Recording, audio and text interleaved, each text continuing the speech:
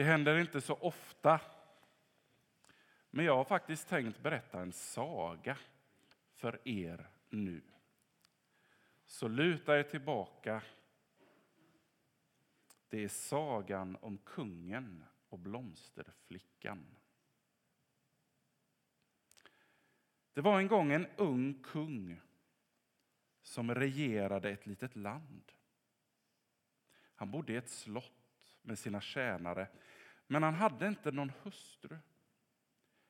Varje vecka brukade han åka ut i sitt rike för att inspektera och se till att allting var som det skulle.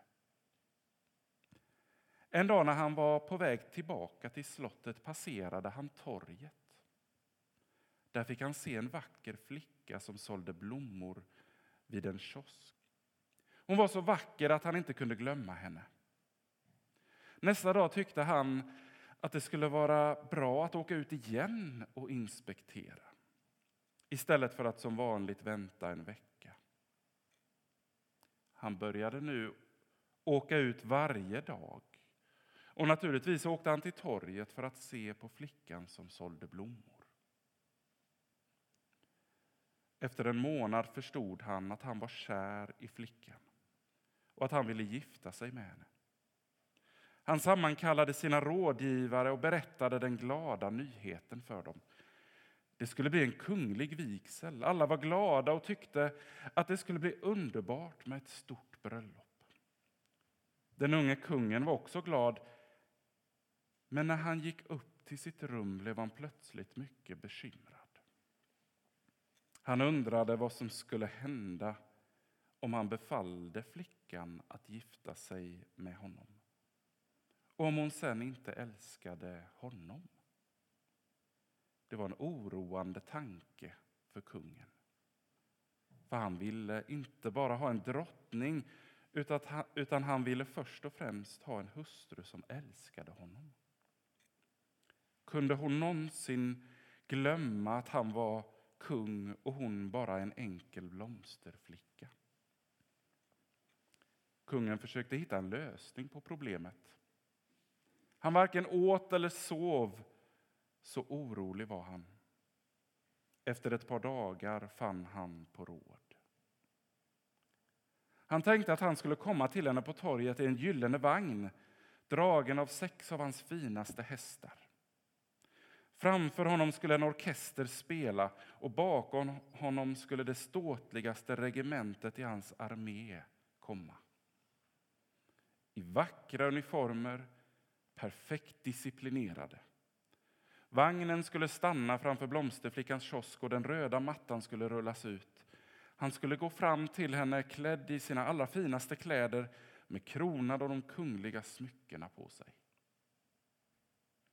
Säkert skulle hon bli imponerad. Men efter en liten tid bestämde sig kungen för att inte göra så. Det var inte rätt. Hon skulle säkert bli imponerad. Men att vara imponerad och att älska, att vara kär, är inte samma sak.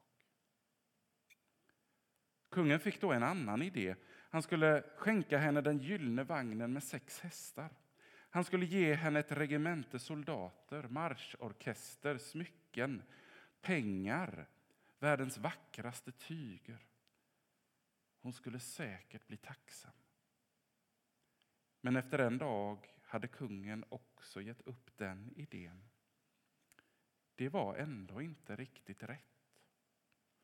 Att vara tacksam, att vara evigt tacksam och att älska, att vara kär, är inte samma sak. Till slut kom kungen på att det fanns egentligen bara en lösning. Han skulle inte komma till flickan som kung, utan klädd som en tiggare och försöka vinna henne på hennes egen nivå. Nästa dag tidigt på morgonen, när det fortfarande var mörkt ute, gick den unge kungen ut bakvägen från slottet och började vandra till torget. Så nervös och osäker han var. Han som hade makt över hela riket. Makt över landets alla pengar och soldater var plötsligt helt maktlös. Det fanns något som han inte hade makt över. Flickans hjärta. Där måste frihet råda.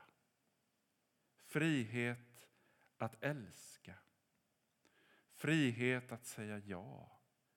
Frihet att säga nej. Lyckades kungen med sin plan? Det vet vi inte. Det beror helt och hållet på flickan. Gud kommer till oss som en vanlig människa, som ett barn i en krubba. Säkert kunde han funnit ett mer imponerande sätt att komma. Kanske med exploderande stjärnor, en måne som blev skarpt röd, ett hav som blev till guld och berg som blev till smaragder. Med Gud nedstigande från himmelen på en väldig trappsteg av solens strålar. Säkert skulle alla ha varit mycket imponerade. Men att bli imponerad och att älska är inte samma sak.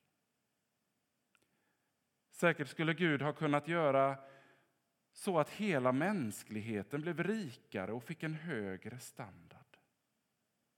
Kanske skulle vi ha blivit tacksamma. Men att vara tacksam och att älska är inte samma sak. Det fanns bara en möjlighet för Gud.